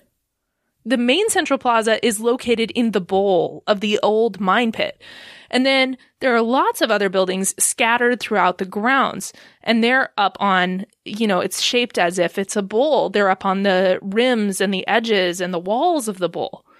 Getting down to the central plaza is very easy. You just walk down. But getting back up that steep downhill path is a little bit harder when you need to go home.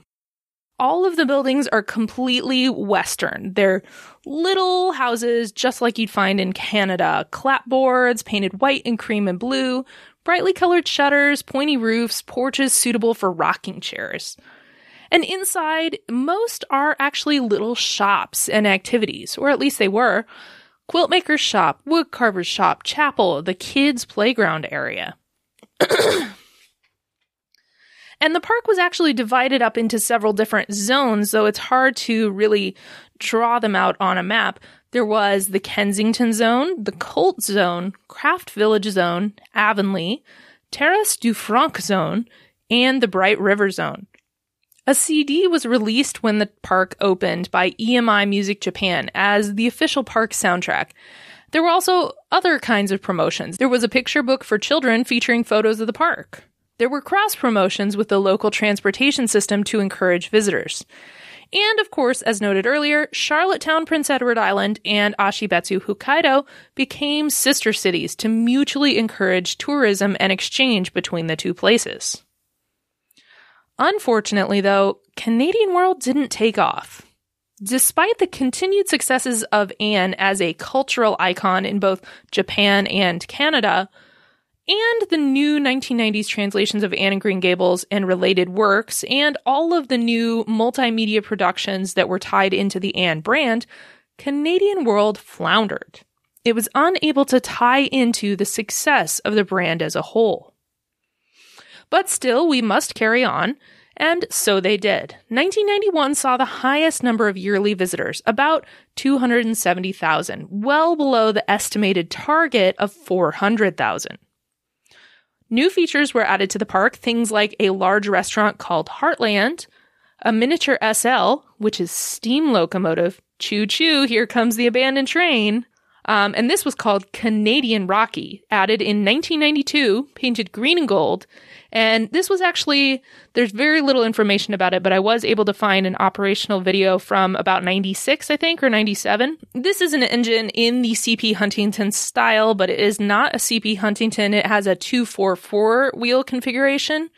And so beyond that, I can't really say much about what kind of train engine it was. So train enthusiasts, you hop on over to the CP Huntington train group if you really want to know more about this one. You can probably find it. There was also things like a museum for antique music boxes, rowboat rentals, or even horseback riding from the Canadian Riding Club. Despite the beauty of the natural landscape and the faithfully reproduced Canadian-style buildings, it seems that there was some dissatisfaction at the time about how well Canadian World actually did reproduce Prince Edward Island. The location of the park meant that when winter came, it was not only difficult to get to, it was also not necessarily a pleasant experience to visit. Think about walking down a fairly steep path without handrails covered in ice and snow. That doesn't sound like a fun idea. So, tourism numbers in the winter seasons were quite low, and eventually the park had to shutter during the winter entirely. The park is set on an incredibly hilly patch of land, as I mentioned, and so it's a little difficult to get around the park even for your average able-bodied person. And apparently at the time, elderly people were actively discouraged from visiting. There was also said to be very little for small children to do, though a small playground with a slide was added at some point. Outside food was also not allowed to be brought in for a time, making repeat guests unlikely. And internally, the Japanese Wikipedia page says that there was poor management and various internal management conflicts. As I said, it's not really clear based on the translation, but it seems that there was something about how the assets and souvenirs and goods for the park were purchased and managed, and that it was done poorly, which contributed to high costs and therefore low profits. Plans were made to expand Canadian World to better position it as a year-round business after it had been open for several years. The most major of these was called Canadian Sports World, and it was a project that was planned to either open or begin construction in 1994. And this was to feature a ski resort, a hotel, and a golf course. Unfortunately, and what was truly the death knell for both Canadian World and any possible expansions like Canadian Sports World, the economy. The economy struck. As I talked about in my Takako Numa Greenland episode, which you might remember from last year, the economic bubble collapse in Japan in the late 90s caused problems across the country, especially for the many theme parks which had popped up to try and take advantage of the good economy of the early 90s. Here in Ashibetsu, it meant that there would be no more plans for Canadian Sports World. And at Canadian World, employees were laid off. But the financial problems snowballed. And it seems from the translation I was reading that the park went bankrupt, shuttering in the fall of 1997. There were multiple reasons. The location was poor, the economy was poor, and there were other, some might say better, theme parks out there that were competing for visitor attention. With the park closed, the community met to figure out what to do.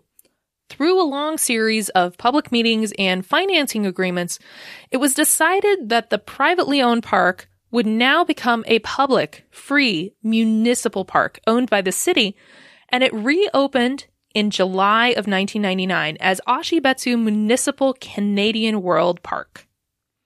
While originally there had been something on the order of 34 buildings or facilities, not all were reopened. Things like the big ones, they reopened. Anne's Green Gables house reopened as a museum, and inside it had photos of Maud, vintage Anne books, and a complete setup of the Green Gables house that you could walk through, just like back in Prince Edward Island. There was also a post office and something called Mrs. Lynn's house that were reopened and managed by the city, and used as museum and post office and gift shop. 10 other buildings were also reopened, but these were occupied by separate private tenants. But unfortunately, this wasn't enough. Maintenance costs on the site were huge, amounting to almost $1 million US dollars annually. And attendance was said to be low. 50,000 people in 1999, 70,000 people in 2001, and then nothing but decreases down to the last number I saw was 30,000 people in 2012 for the entire year. To put that in perspective, Disneyland in California is said to host about 44,000 guests per day. So compare this to this figure of 30,000 guests over an entire year, and you can see where the financial problems might lie. By 2007, the city had to renegotiate the bankruptcy agreement and reconfigure the debt that was on the Canadian World site. From what I could read, the mediation allowed the reduction of the operating costs for the park, but this quote-unquote free public park was still costing the city a lot of money. Canadian World did serve as a background for several productions, including several movies, but this didn't really help the economic forecast for the park. And 2013 onwards really saw an increasing number of closures and vacancies. The tenant that used to be at the Kensington Station building vacated. The SL miniature steam train was noted as gone as of 2011, although I will add the caveat that there still do appear to be a couple of the train cars on site, even in 2019 videos. But it does seem that at least the engine and maybe a couple of the cars were sold off to somewhere else. Several of the buildings by the north end of the park were completely closed simply due to structural instability. Basically, they were unsafe to occupy or use. Even back while the park was in operation, it was falling apart. Public transportation to the park was slowly reduced, requiring visitors to come by private car or taxi. And this is really not necessarily something to gloss over. Here in the US, most places live where having a car is a requirement. You have to drive quite a ways. You have poor public transportation options. But in Japan, you're expected to use public transportation most of the time. So most people don't own a car. So this is actually a huge requirement on the people who want to visit, and it makes it a lot harder. Because, of course, Canadian World was located where a coal mine had once been, and it's up in the mountains. It's not close by the rest of the city. So distance is a bigger factor than you might realize in this regard. And public events stopped being held there. For several years, for 20 years, in fact, there was this event called the Candle Art event held in August.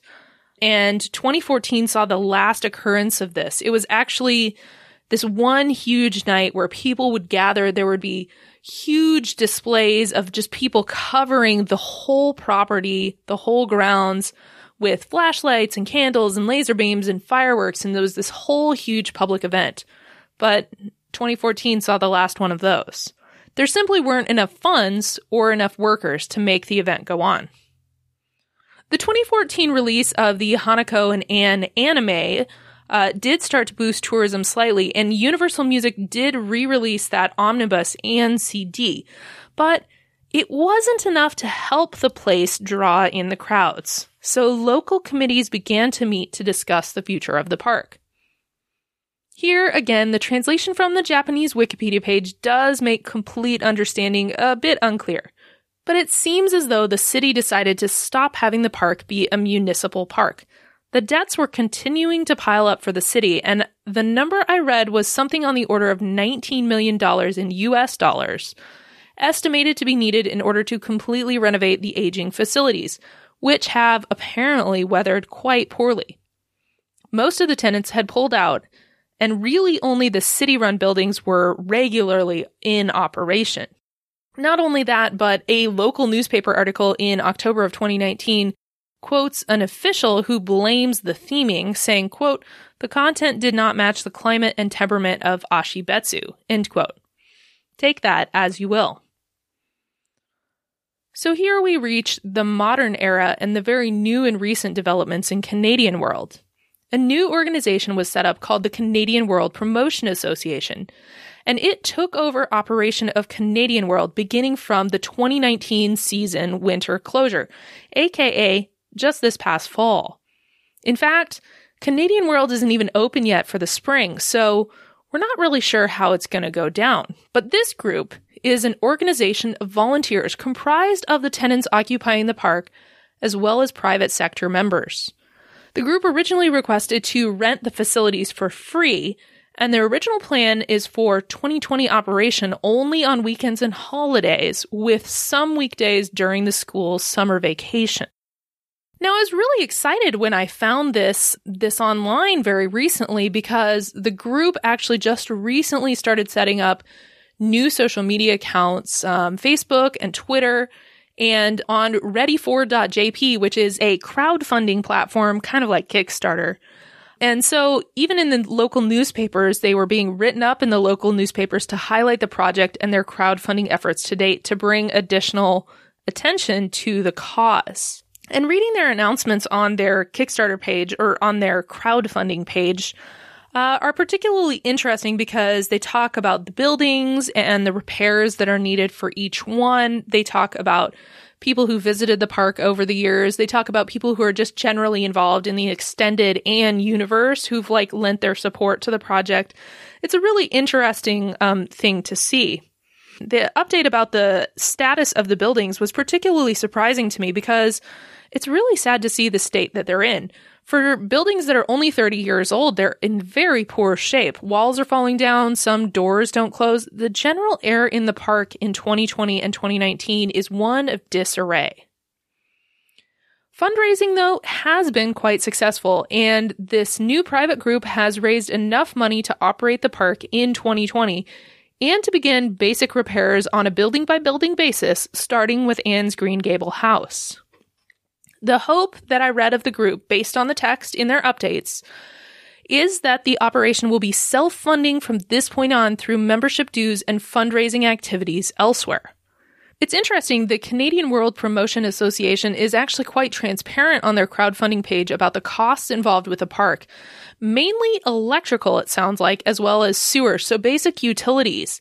And the basic utilities run about 1 million yen for the half year when the park is open, roughly about $10,000 in utility costs. Based on this history, then, you can see that Canadian World has never really been abandoned in its history at all, although some might consider the non-operational year in 1998 to be so. Rather, I think why Canadian World is often considered abandoned is because of its limited operational time period. During its most recent operation as a municipal park, Canadian World operated from the end of April to the end of October with fairly limited hours, only 10 a.m. to 5 p.m. Most of the shops and tenants were only operational on the weekends, and so, especially if you visited on a weekday or on the off-season, you would see the appearance of an abandoned site even though it was still technically operational. But at the same time, maintenance has been for the park an ongoing struggle. Many of the buildings and park features were poorly maintained over the years, and so today, they have the appearance of being much older than their actual years. Today, Canadian World is really unfortunately only popular in the Western world through abandoned and urbex tourism videos. One of these people is called Exploring with Josh. He's very popular. People like Exploring with Josh, they create incredibly cinematic videos of places that are abandoned or places that need explored, places that I'm never able to visit. But in this case specifically, I really hate the clickbaity titles that are given. The clickbaity title for this video about Canadian World is Fake Town of Horrors, What Happened Here? Obviously, you can tell given the history that you have just sat through in the last 2 hours that that title has no actual bearing on anything related to Anne of Green Gables or Canadian World. Josh's video itself is respectful enough when you watch through it, but the title, I just can't get over it. Anyhow, I really wish that more Americans and just the Western world in general knew more about this park, and that's why I did this episode, because it's a really interesting place. It does look abandoned. Every single video I've ever seen of the place, it looks hugely abandoned. The park is so spread out that even if there were a lot of visitors at one time, it would be hard to feel very crowded.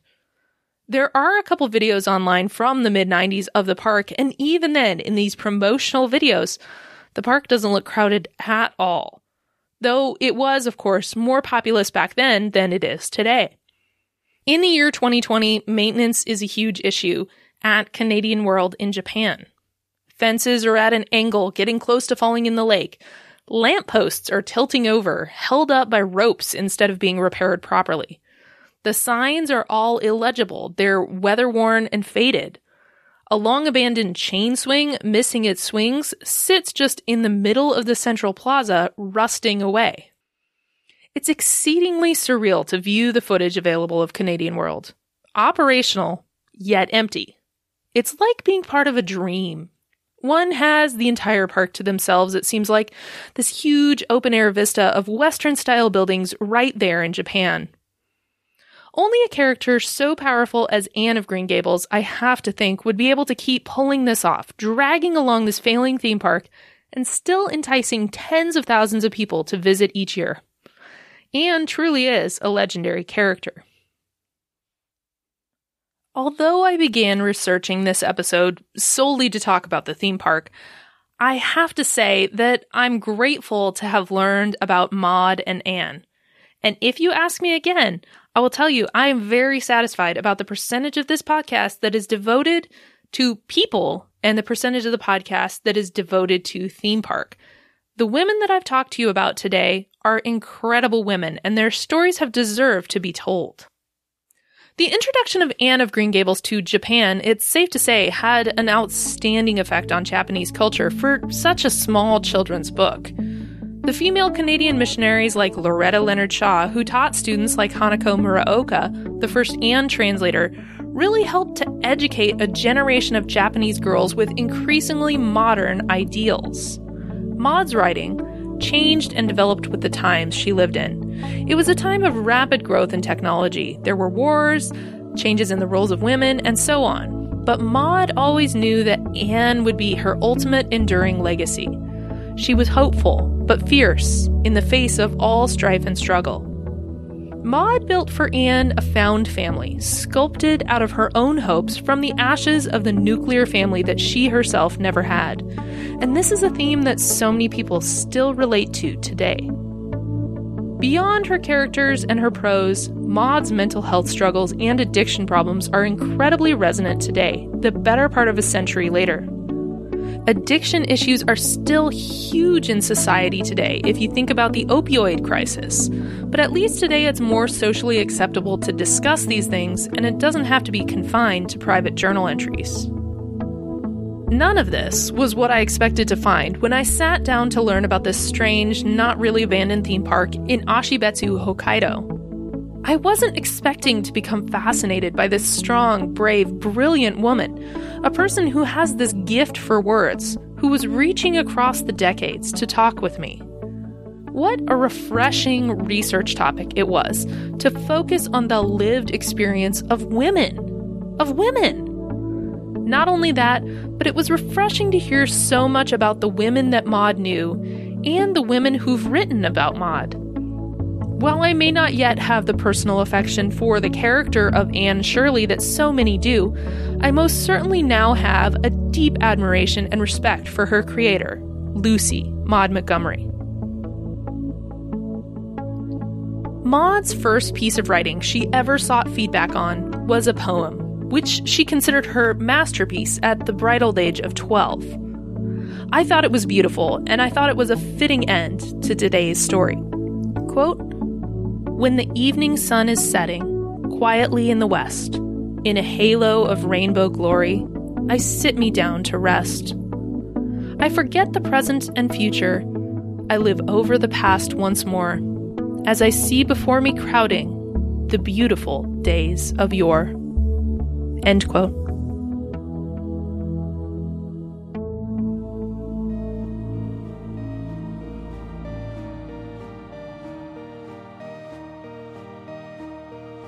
Thanks for listening to this week's episode of The Abandoned Carousel, where I'm your host Ashley and I talked about Lucy Maud Montgomery, Anne of Green Gables and Canadian World in Hokkaido, Japan. There are more Anne and Maud books out there than you could possibly imagine, but I'll suggest the two that really grabbed me. House of Dreams by Liz Rosenberg and Looking for Anne of Green Gables by Irene Gamble. Both are engagingly written and fun to read and contain far more detail than I could possibly present here. My theme music here is Aerobatics in Slow Motion by Technoax. My incidental music is by Kevin McLeod at incompetech.com. As always, you can find a rough transcript, images, and complete list of references at my website. For this episode, visit theabandonedcarousel.com/30. Thank you also to Florian from The Abandoned Kansai for allowing the inclusion of a photo. Check out their great site for more information. I do have a Patreon, and I will shortly be publishing a complete behind-the-scenes podcast episode there detailing the production of this Anne of Green Gables episode. You can find that at patreon.com/theabandonedcarousel. If you haven't done so already, please leave a rating and review in your podcast app, especially on Apple Podcasts. Just click the show name, click ratings and reviews, and then drop 5 sparkly stars. It really helps others to find the show. Finally, I'm going to be releasing a Q&A episode in the next few months, so now is a great time to start sending in a question that you might like to be answered on that. For any questions, comments, corrections, or concerns, please visit my contact page on my website or simply email hello@theabandonedcarousel.com. I'll be back soon with another great episode, so I will see you then. Remember, as a brilliant, brave, strong woman who made her own way said, nothing is ever really lost to us as long as we remember it.